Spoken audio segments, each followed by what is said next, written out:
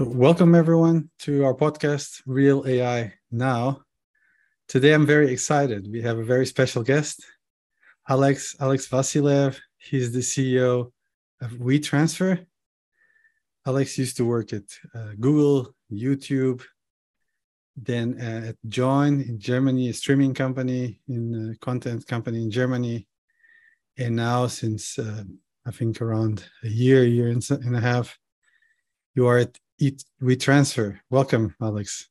Thank you Very for good to joining be us. here. Thank you for having me, Paulo. Very excited to be on the podcast. And yes, I've been at WeTransfer for actually now 2 years and change. 2 years. Okay. But I recently took the helm as a CEO. Prior to that, I was the chief product and technology officer for about a year and 8 months or so before taking the mantle. But yeah, very excited to be on the podcast. Very excited to talk data and AI. And obviously, it's an honor to get to do that with you. Cool. Thanks again for joining us. So, can you tell us a bit about yourself? I mean, your background. Where did you start with? Where did you start your career? How did you start all this? And at some point, you ended up at Google. Mm-hmm. How did that happen? I guess guided luck. It's what I used to say all the time. Well, I was born and raised in Bulgaria. About the age of 18, I packed bags and in the pursuit of kind of technology, moved to the US for studying, and obviously ended up staying there for quite a while. But ultimately, I was always interested in technology. Ever since I was a very young child, that was one of the few things that was keeping my attention for longer periods of time. Okay. And it was only natural for me to go and kind of explore that as an interest and eventually as a career.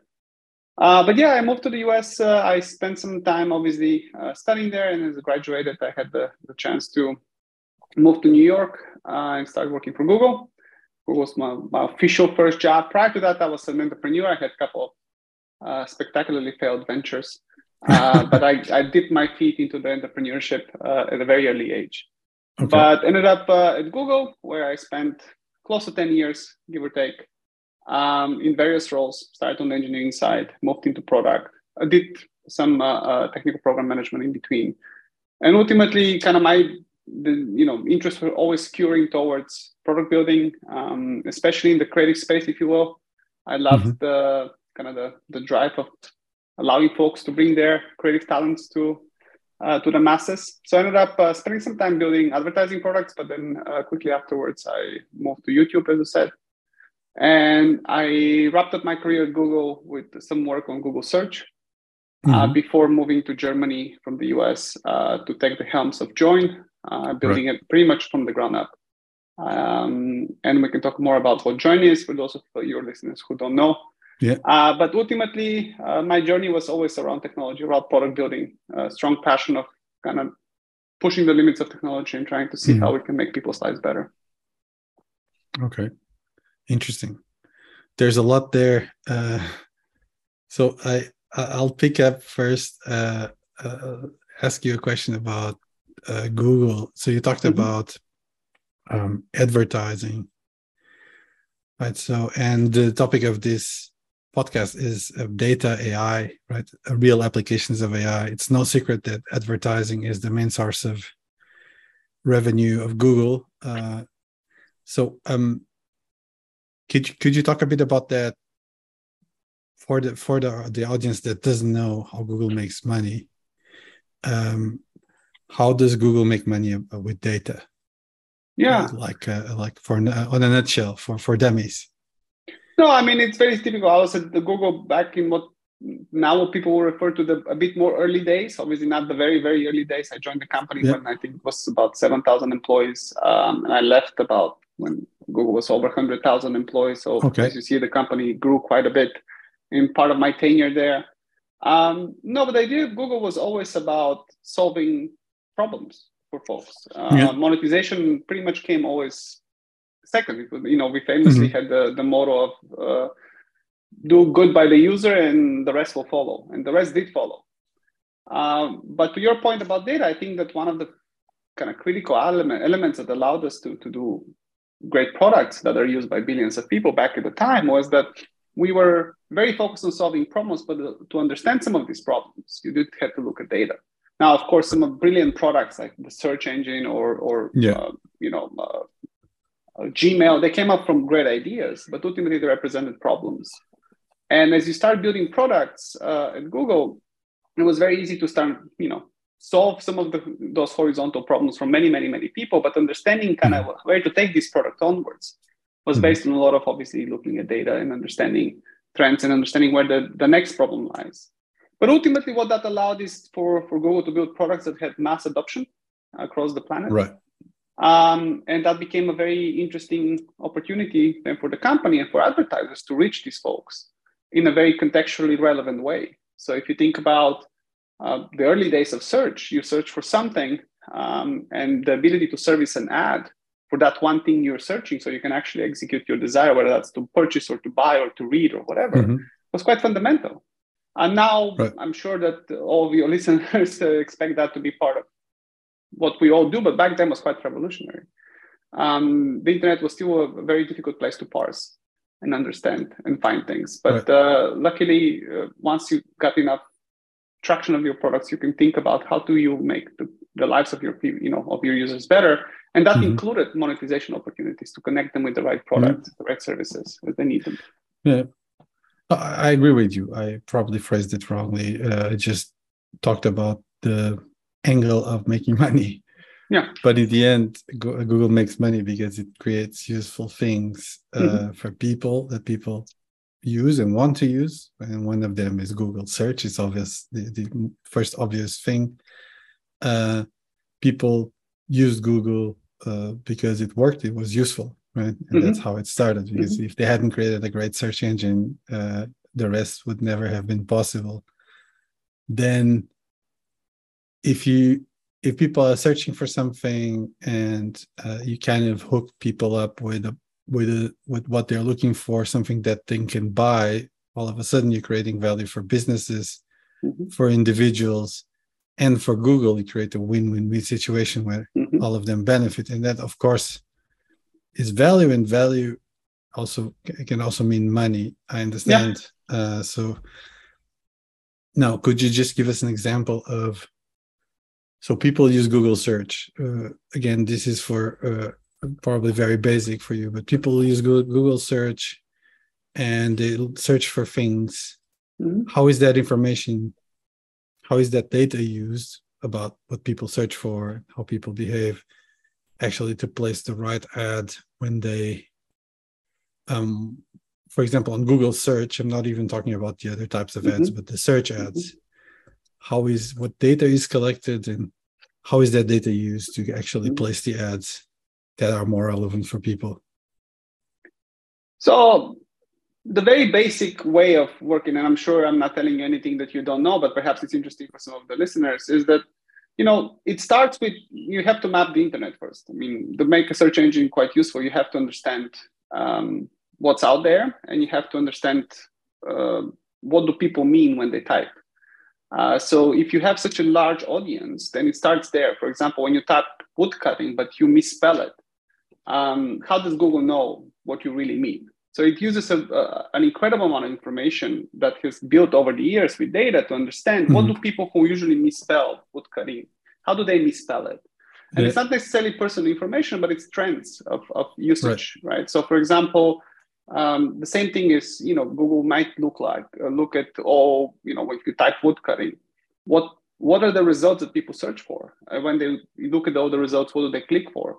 So you become kind of building this, what we call user journeys, as to where do people want to go next. And I'll speak a little bit more to an observation that I kind of built by spending a lot of time at Google was, but a bit later, but ultimately what happens is that you start presenting a valuable information. And usually folks are on a journey, right? Now you can type, what's the weather in San Francisco, or what's the weather in Lisbon, and you'll get an answer, or what time it is, you get an answer. But ultimately, it almost always is some type of journey. So you can see kind of how folks are learning. So you might type wood cutting as the first thing. Then you might type wood cutting for beginners. And then you say the best type of wood. And then you can see how people build their journeys of knowledge on something like Google. Okay. And that presents a great That's interesting. opportunity to see, okay, well, at what point of ad is relevant? So you'll see ads even on the first, which is woodcutting, because Google will use a lot of signals to say, well, people usually who look for woodcutting may be looking for tools. Right. But as you go down your journey, as you refine what you really want to learn next, it becomes much easier to surface some contextual advertising, for example, that it's really relevant to what you need. So you might be trying to build your shed in the back with some, you want to get your hands dirty and build something. And then ultimately, as you go down the line, Google will be able to contextually give you better advertising that's more relevant to what perhaps you need. So ultimately, again, goes back to also the results themselves, they're not ads, right? Like just the Google search results, they also learn from what people do. Yeah, I mean, you do have ranking algorithms that will rank the quality of the page. It takes many signals as to, is that a good page to surface for somebody searching for that particular topic. Right. Now, what's really interesting that you can take it further, right? And you see that perhaps if you Google today is that, well, if you're looking for transferring a big file and a business like, for example, WeTransfer, it's in the business of transferring, big files. Then what you can do is you can kind of, as an advertiser, target this audience that looks for these particular words because those words represent something that you as a company do as a utility. So there is a Google presenting ads, but there's also the opportunity for advertisers to target a particular audience or particular keywords as you've searched, as you've seen. But ultimately, where the goal is optimizing your online presence to signify much easier for things like Google engines or Bing or DuckDuckGo or whatever engine there is, what your property online represents. So it's quite interesting back and forth feeding, to your point, intent versus utility, intent, utility, and learning from that as you go along. So maybe this gets a bit more technical. You talked about ranking. So ranking algorithms. So basically, your results are ranked in terms of relevance, and that relevance is of whatever. So you type a search, and the search results might vary from person to person, from location to location, depending on their relevance. And this kind of ranking. There's an algorithm. It's probably Google's algorithm is much more complex, but there is a topic called learning to rank. Which means that the search engine learns over time with not only what people search, but also where they click. All these hundreds, sometimes thousands of parameters are used to compute the relevance of a certain thing. So would this be a more or less accurate description of it? I think it has evolved. I mean, listen, I was there in 6-7 years ago. I mean, if you talked about AI at that time, it was very different, right? So I don't know where the search engine is, but the original Google search engine was built without necessarily an AI component. It was just a lot of good ranking. So it would look at the page and determine if that page is well structured, if the information is useful. And that's why even to this day, people talk about SEO optimization, right? They build their marketing techniques to make sure their website really can tell that engine who is crawling what exactly that website does. So back then back then, I mean, at my time at Google, you wouldn't necessarily see different results if you're a different person in different parts of the planet. You'll see the same results because if you type woodcutting, Google should be able to give you the best woodcutting information that you want, regardless if you sit in New York or Lisbon or Karachi, right? I mean, it shouldn't matter. Where it becomes really interesting is, when it becomes a bit more personal is, people in many ways, especially nowadays, I presume, use Google for information seeking, right? So, which means that information seeking, not only in general, like a woodcutting, but very specific. So when you type a restaurant name and you say restaurant name, opening hours, now, there might be 1,000 cities with 1,000 restaurants with the same name across the globe. So how does Google know to give you the one that's near you? So that's when things like personal signals around what's your location, what's your, and this is kind of how you go into this discussion as to how do you make things relevant by revealing something about you to these companies in order for you not to spend 3 hours searching for the restaurant in that particular city and et cetera, et cetera, et cetera. and to resolve like disambiguate things. Yeah. For example, I have an example from a few weeks ago. In San Francisco, we were looking for a restaurant the restaurant was called North Beach. Free advertising for North Beach. But North Beach is actually like a neighborhood or of San Francisco. So you type restaurant North Beach, it gives you all the restaurants in that region or that particular restaurant, which was actually not in North Beach, was somewhere else. So even Google gets confused sometimes. It's difficult. I mean, again, if you start thinking about the complexity of taking a 2 to 3 word input and parsing all the information in the world that's online and deciding what is relevant, it's actually quite a complicated task. It's quite hard. It's quite a complicated task. Because I mean, I spent some time working on particular. You're also a product manager at Google Search, right? Yeah. So when I was there, we had this interesting thing we wanted to think about, which is, well, how do people learn on Google, and how do we make the engine more useful for folks who learn? So if you think about the problem of, I used to use that example all the time internally. It's like, well, if you type climate change or as a topic, listen, there's climate change for kids, climate change news, climate change scientific papers, climate change trends, companies. So it becomes quite interesting of how do you take these kind of broad topics and help people navigate them and get to the specific things that they want. So if you think about these journeys, as we call them, they start as something super broad. Then people will read, learn, come back, refine their search to something a bit more specific, then read, learn, come back and refine something to much more specific. And it gets, in every iteration, you see kind of the learning of the topic that the people will do. So the question became back then for my team was, well, can we help with that? So what is the most natural? So you mean like the search results will be actually influenced by your previous searches that you did and kind of try to give you irrelevant results depending on what you searched in the past also? No, it wasn't that. So we tended to think a little bit about the question of, well, if somebody's typing global warming and then the next thing they type is global warming news, what is the most probable next search that they might be doing to refine? Okay. And the idea became like, well, if we can take a complicated topic and help people navigate to the thing they're really interested in by segmenting, whether that's like surfacing, these knowledge cards that are very specific on a specific topic, or presenting additional information for you to quickly go down the rabbit hole, if you will, of learning. That was quite an interesting problem, because in the end of the day, we all wanted to think we are very, very unique. In many ways we are as people. But we tend to follow similar paths. That if you have enough people follow a similar path, you can technically look at what the first couple of searches of somebody going down the learning curve.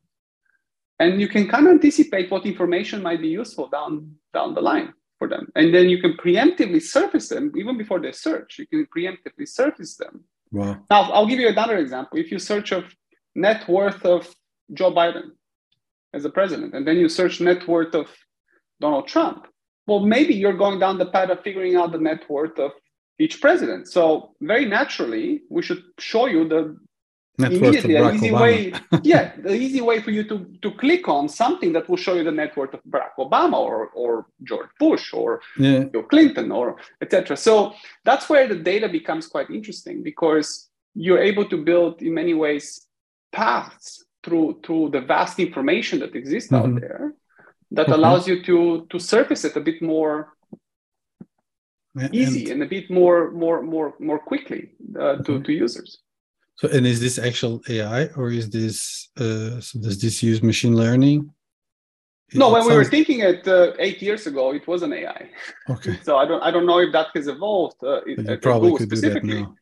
But if you can imagine, like more generically, outside of if you just talk about Google, I mean, that vast amount of information by so many people who are doing it, you could, use the machine learning models to anticipate that. For different parts of the businesses. Especially with these short-term memory models, with transformer models. You could do that nowadays, I think. Okay. Yeah, I'm pretty sure that Google is doing it.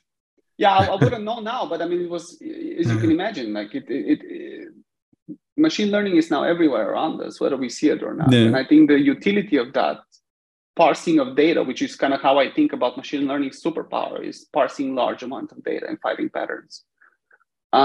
It's quite useful in many, many different ways. Whether it's, you know, something like Google or something like Facebook or something like Twitter or whatever. But the idea is that we're not that unique in our behavior and patterns. So it's in many ways you could make people's life not easier. as much as we think we are. Sadly, no. Even though again we are unique in many different ways, but in terms of some of the basic knowledge paths that we follow, we follow the same logical paths. Interesting. So, what about content? So, if you don't mind. I think that's something that you worked with for some time at YouTube and then at Join. Can we talk a bit about that? The data-driven and the data-driven aspect of consuming content, in this particular case, video, for example, at YouTube. So what you just described for Google search and the way people find and consume information, how does that transfer to video content? It's very similar, right? It's just a different type of information you're consuming. So again, I don't know what YouTube does per se today, but I always thought it's an interesting experiment. If you have an account with YouTube and you watch a lot of videos, and at some point your recommendations probably will get into the realm of what you find interesting. And it might have some new things. It might have things you've watched many times because the algorithm knows that you find that interesting. What a good test is for you or your listeners is don't create an account. Go on a fresh browser or a page and start watching videos as you normally would. And I guarantee you at some time, the algorithm will know and will surface pretty much the same things they're surfacing on your logged in account. And that's not because they're not, they don't know who you are or you don't have an account per se associated with this data, but the data is such that people follow paths. So eventually, if you do it, if you take enough steps in a certain path or to kind of show your interest, YouTube or any other platform really will start to understand what's the next thing that you probably want to watch. Okay, so that is kind of the topic of recommendation, isn't it? Mm-hmm. Okay, and so talking about recommendation, I don't know a lot about the topic, but I remember when I dug a bit into the topic a few years back, there was things like collaborative filtering, things like people who watch this also watch that kind of things. So a bit like at Amazon, when you're buying something or you're looking at the product, Amazon suggests people who bought this also bought that, or people who like this also like that kind of thing. Is that something that is done with content? It's a good question. So when I was at Join, we were thinking a lot about how do you build the next iteration of a recommendation engine. Could you talk a bit about Join? Could you tell? Yeah, Join is a video streaming service in Germany. It was a joint venture between. It was founded as a joint venture between ProSieben and Sat.1 and Discovery International, two broadcasters, one local, one international. Mm-hmm. And the idea was to create a new European-based content service, and our vision was to create it based on what we called local content, because Europe is one of those markets where local content is incredibly strong, and there was really no aggregator at that point for content that speaks to you locally. What I mean by that is, if you live in Munich, something filmed in Munich or something filmed in Berlin, something that feels a lot more authentic. Because of course, the American services are quite amazing at that, at global content, global mega hits and whatnot, but people in Europe still want to watch things in their language, still want to watch things that are closer to them, they can identify themselves. And that's why, you have something like The Office. It was one type of show in Britain. It was very much adapted to being different in the US. In Germany, it was called Stromberg. Stromberg, yeah, it's true. Yeah, Stromberg, and the idea that why they just didn't take the British one and showed it everywhere was that, of course, people are different, cultures are different. So you wanted to kind of highlight the cultures that people can associate with. So we ended up building quite a successful product, quite a great brand. And we did build a very strong portfolio of aggregating content that existed from partners, but also filling the gaps that we saw and opportunities to build our own content as well. So ultimately, it's a video streaming similar to Netflix that has strong focus also on live TV, which at that time when we started was, everybody said that live TV is dead, and now everybody's going back to live TV with ads, which is very interesting kind of dynamic in the market. But the service itself, given that we built a sustainable, quite substantial user base and sustainable kind of content pipeline, we did have to tackle the thought of, well, how do we recommend content? Yeah. The interesting part back then, and I'm sure somebody now has probably figured a very smart system, the challenge then was content watching, especially that is long form, meaning at YouTube, you can go down a rabbit hole and spend some time. But if you sit down in front of a, smart TV or even on your laptop or your phone and want to watch long form content, recommendations are quite interesting challenge for a couple of reasons. Because, not to generalize, of course, but maybe if it's a rainy day and it's gloom and you might want to watch a very different type of content than you want to watch on a sunny day or in a context of your mood or your emotions, if you feel happy, if you feel sad, and that's incredibly difficult to predict. So it's not necessarily the type of content, but also the context of the content that people carry with them was very difficult. So that's why there's not a universal amazing recommendation engine that works. I remember when I was reading about the topic and trying to educate myself on the topic of recommendation, I read some articles about what Netflix did a lot of noise about their recommendation system, and after a couple of years they switched it off and started from scratch because it didn't work. And it didn't deliver the results. People didn't like the recommendations and didn't use them, and it didn't really add value. So I don't know what they're doing today. They're definitely recommending content. I don't know based on what, but they kind of dropped the whole original idea they had, maybe because of what you said, because it's just so difficult to predict what people like and what people are in the mood to watch. Yeah, I think it's easy to predict what people like. It's very difficult to predict the emotional state and the mood in that particular moment. And I mean, again, my knowledge is somewhat stale given that I've been out of the streaming business for several years now. But kind of the proven path to recommendation was still the good old, actors, genre, settings, plot lines, direction. That is it had to do a lot less with machine learning or algorithmic. It's much more about very simple curation. And you just watch the famous action movie with someone, or a comedy or romantic comedy, and then the next probably will be something along the same genre, or you have the options to go down on a similar kind of content with the same actor.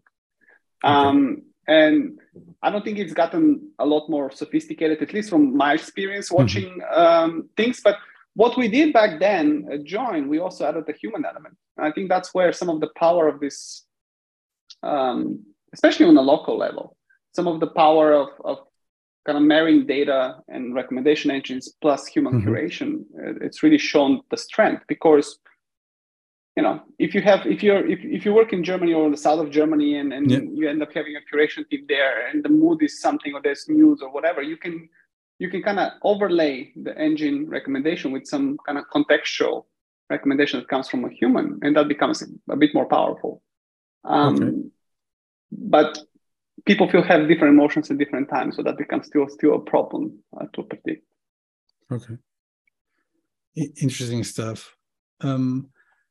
I read at some point, and you hear about these things, I'm not sure if they are true, that, for example, Netflix or whatever, I mean, I would be interested to know if you know anything about this, YouTube or Netflix, that they actually look at the data around a particular video, or let's say an episode of The Office, and that, for example, Netflix knows how people behave when they're watching that episode. So if that episode, for example, people tend to stop watching it at a certain point, if they watch it from beginning to end non-stop, or if they tend to leave at a certain point, or in the context of a particular series. Let's say people start watching the series and series one works very well, and then becomes the second one, and this the second season, right, comes, and they kind of stop watching it at the third episode. So is this data used in any way to kind of measure the success, or to kind of I don't know, to kind of influence anything? I mean, I'm speculating, so I haven't seen it in action, but I'm speculating that it is and it isn't in many ways. So it is to understand whether you've built something or you've created something that actually carries interest, but it's less to say, oh, wow, people watch this particular scene, we should have more of this scene or this type of humor. That becomes very subjective and it's very difficult to measure. Okay. Plus, signals are not what I call clean, right? So you might have stopped it for some other reason than just you don't know, you don't want the content. However, there is elements that, these platforms have done very well in terms of to minimize some of the risk of content not connecting with the audience. For example, YouTube will still, even to this day, it will tell you don't post an hour video on YouTube. That's not the watching behavior. If you want the people to finish your video, you should probably make it a bit short. I don't know what the time is now. Back in the day was 15 minutes was the average attention span. So I don't know what now. It could be an hour. I don't know. But the similar for Netflix, maybe, evening might have a different type of completion rates of certain type of shows. Right. It might also, the amount of time you search, it can also have a ramification of, do you want to watch a super long content like a movie, or you want to watch an episode of a series? But back at the time when I was involved into the business, we hadn't cracked it yet. There was a lot of startups. There were a lot of startups back in the day that were talking about, we're tracking AI, with AI kind of elements, we can insert advertising in specific ways because we know the users, and we can highlight, for example, the posters, which I think is still there, the posters. If you go to a service like a Netflix, you might see some actors on the posters, but somebody else might see different actors, and they'll rotate it even for you at some point to kind of think it's fresh, right? And give a different perspective as you make a decision. But I don't know what's the latest. But I certainly, as a user, don't feel that the services necessarily know me at every particular moment. But I'm sure there's a lot of intelligence behind to make sure that I do find something to watch. Okay. Interesting stuff. So I'm wondering if if we get to a point where actually they start analyzing content at the scene level, kind of they go down and say, okay, this kind of scene doesn't work, let's start producing more of this and more and less of that, and so on. So what I take from what you said is that most likely that's not being done yet. Not even the signals around kind of, if you stop watching an episode at a certain point, this is probably not being used, this data yet. But the interesting thing is that, I mean, if you look at classic TV and you used to measure the success of an episode or of whatever just by knowing how many people watched it, that's it. And it was an approximation. Now you know exactly how many people watch them and what time of the day, and you might even have some demographics on the kind of people that watch the content and in which location. So you can do a lot more than for sure you were doing in the past. So do you also have, is it also true that there's a lot more content created because of that, because there's more data? Or I have the feeling that there's so many series being produced these days that all the content platforms are producing series, and there's a lot more series, a lot more films being produced, and but the market is not growing that much. How does that work? It's an interesting. Is it stealing from the classic TV, and people are moving more to these platforms, and there's still enough market, or there's a lot of failure also out there? I mean, when I was working at Join, what we used to say is the golden age of content creation. Similarly, because basically video has become such a part of our daily lives. All of us consume much more video than we consumed 2 years before that, or 1000x more than 5 years before that, perhaps. And I think that it was just an opportunity for a lot of services to come to market. And the challenge is if you're in this business, is that as a user, you almost expect to have fresh new things to engage with. So if you come, let's say, 4 months in a row in your favorite service, and all you see is the same movies. Now, you can do that through new content, but you can also do that through smart recommendations from your library. But ultimately, people want to engage with new content, to feel that things are fresh on the platform, to kind of justify in your mind why you're paying monthly subscription service for this. And also, new content is how you market. So you wouldn't see a billboard with a movie from 10 years ago for a service. And especially as a service, if you want to stand out in the crowd, you have to have some flagship content that kind of drives the audience to you.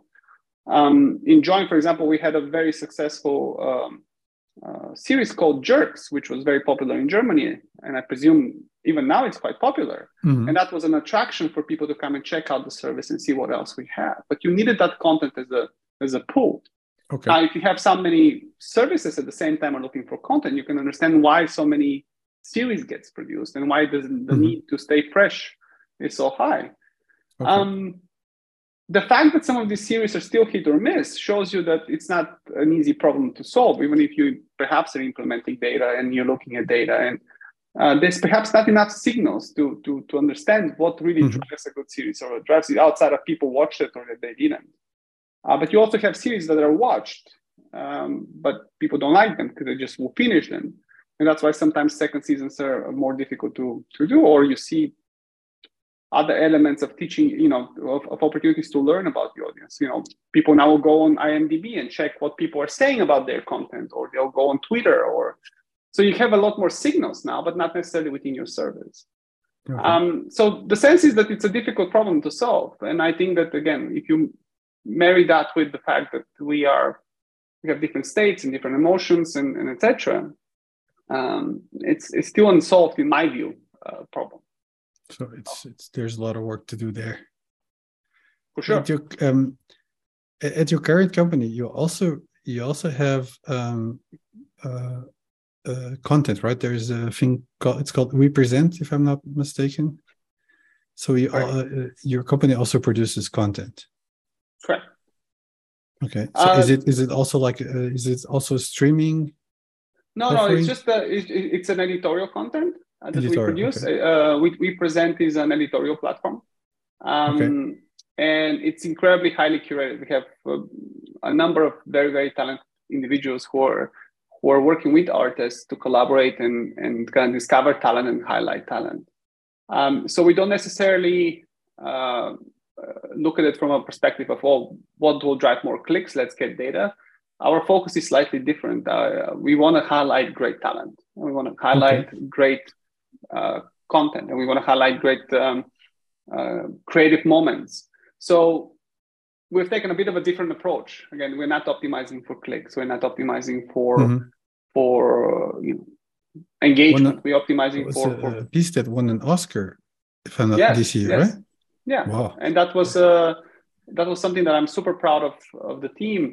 It was an idea that came internally that ended up partnering with Riz Ahmed, who is phenomenal. And together we basically made a short action live film that he had an idea for a long time.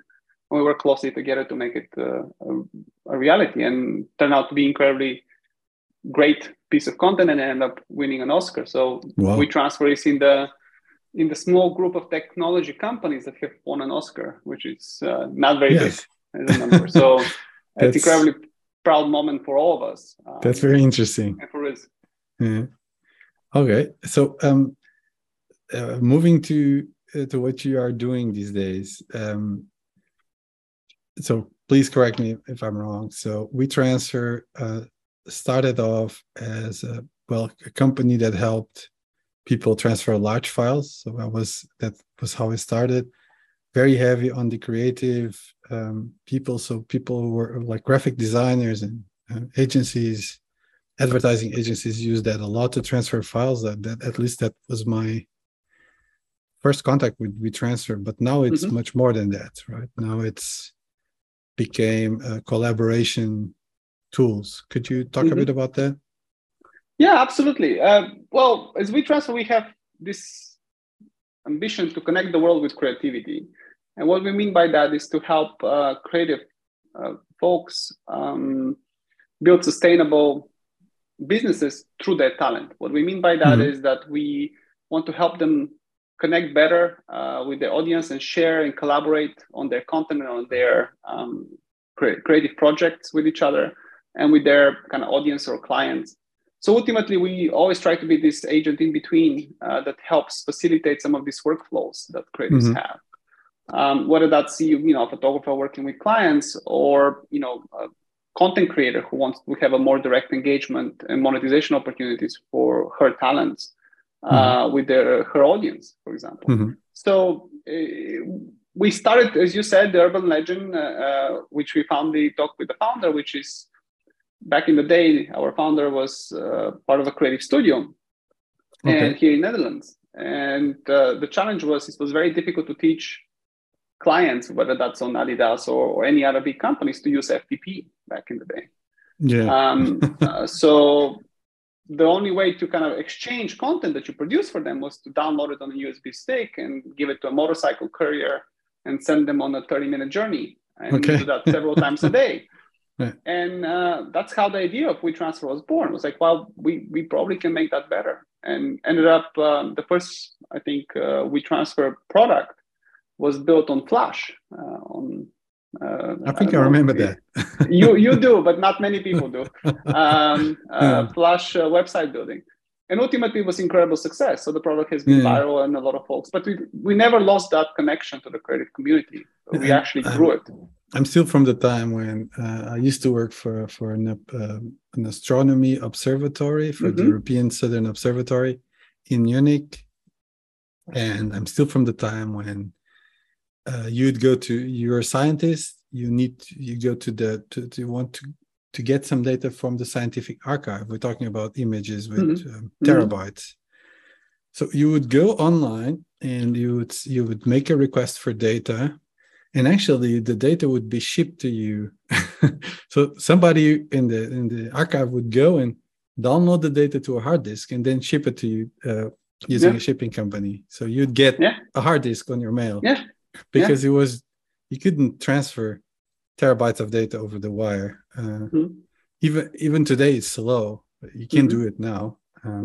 It just takes a few days to transfer the files. But at the time, you would still ship hard disk to sometimes very similar problem. Yes. So I can relate, and then WeTransfer has evolved from that to what it is today, and there are a lot of more tools than just file transfer. Correct. So today, what we've built it's basically a platform and an ecosystem of capabilities that stem from this strong use case of transfer, which is still how do I share my content with many stakeholders, or how do I share with clients in a way that it's very easy for them to understand, very easy to access, and we basically don't stand in between you and your audience, whatever that audience is. And what we've done over the years is that we've expanded our capabilities to add on top of transfer other utility. So for example, this year we launched something called portals and reviews, which is an opportunity for photographers, for example, or other creatives to bring their clients in this branded environment where they can receive feedback, where they receive approvals, where they receive different type of information back from their clients. Because if you think about it, even today, if you send somebody something, whether you send it over email or another medium, you have very little control of who sees it, how they consume it. You have very little kind of focus on how you receive that feedback. You might receive it over text message or over email, or it's very difficult to have this back and forth. And what that creates in creative projects is usually a scope expansion, time expansion. It's actually quite difficult to manage, especially if you have multiple clients.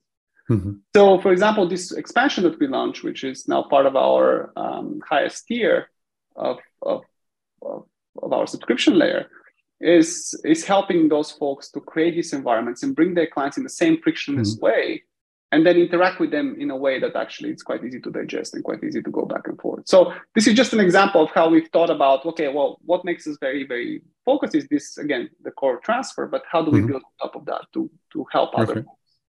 So how does data play a role there?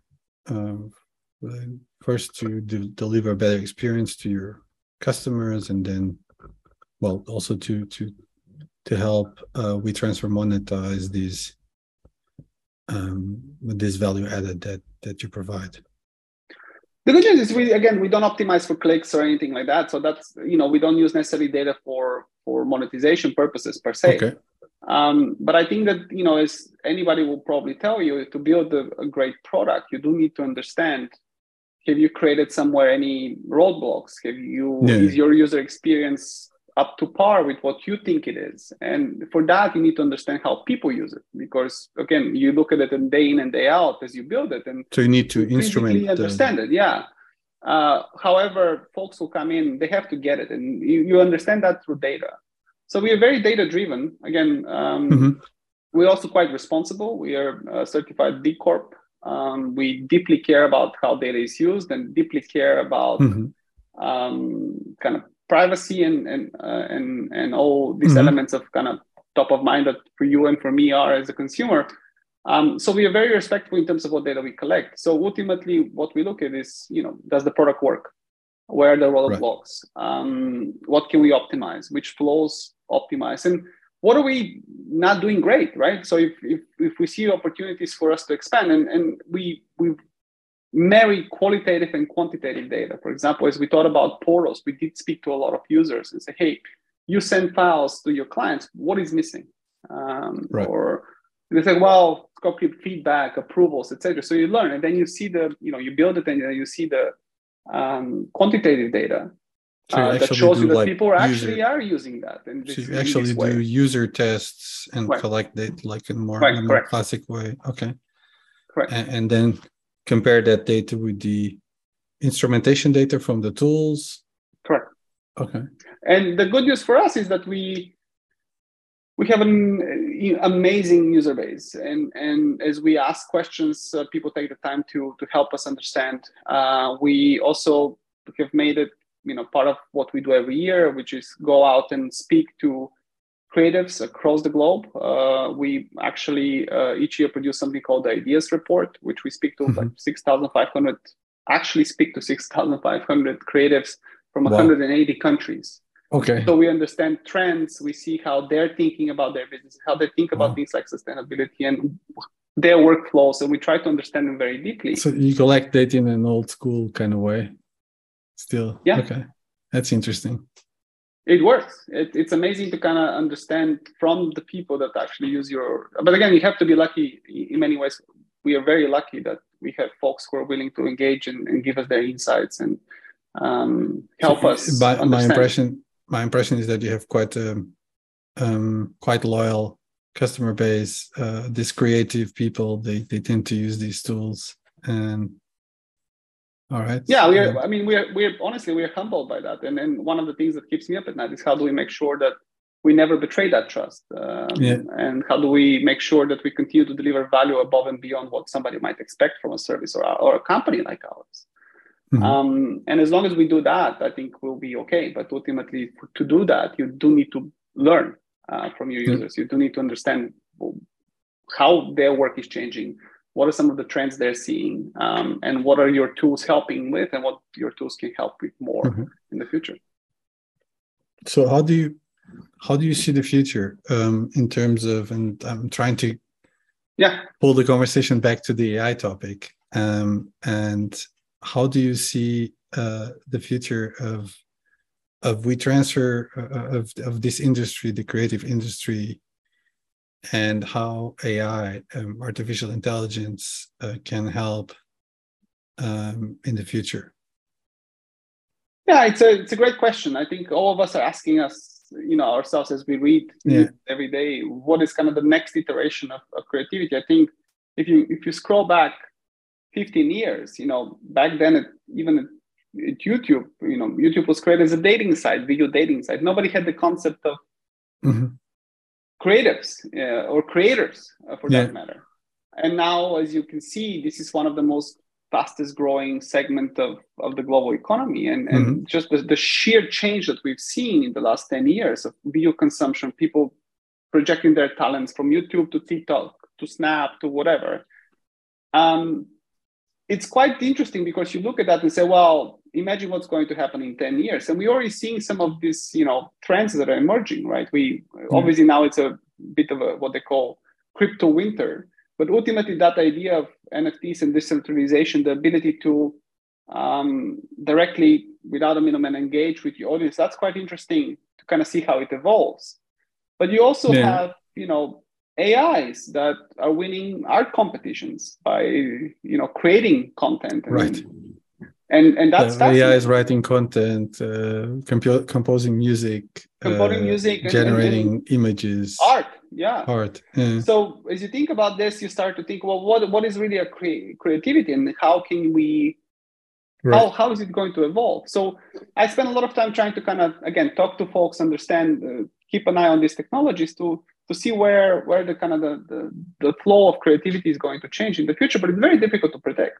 It's a bit threatening for the creatives out there, thinking that machines could actually do a part of their work, at least a part. Indeed, some creators are worried. On the other hand, maybe we get to a future where the value of a human creation is much higher than we don't know where. Maybe there's things that creators do that are boring that they need to do anyway, and they could be done by a machine instead. Like retouching a picture, doing some color. Exactly. So I think it's going to be some type of perhaps intertwined between the human element and the machine element, but also on the other hand, creativity is also about interaction. So as a creator, the reason why this new wave of creativity has been born, whether it's through social media or video or TikTok, is that people want this back and forth interaction between the creator and the audience. And maybe that's something machines can never really substitute. But I guess that's the joy of being around and looking at these things firsthand. You get to have a first row seat to the future almost every day. So let's see. But I don't think anybody can really predict it. That's very interesting. I think we could keep talking for hours. I have so many questions in my mind. Things like the metaverse and how all these pieces come together. Creativity is indeed something that we thought was exclusive of humans, and now machines are actually showing that, well, machines can also be creative, right? They can create things that are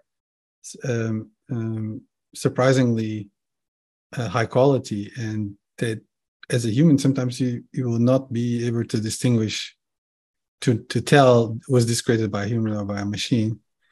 And to me, this means that there's a lot of opportunity out there, that probably that kind of synergy between humans and machines will become greater and greater in the future, and will allow for more ingenious things and more creative things to appear.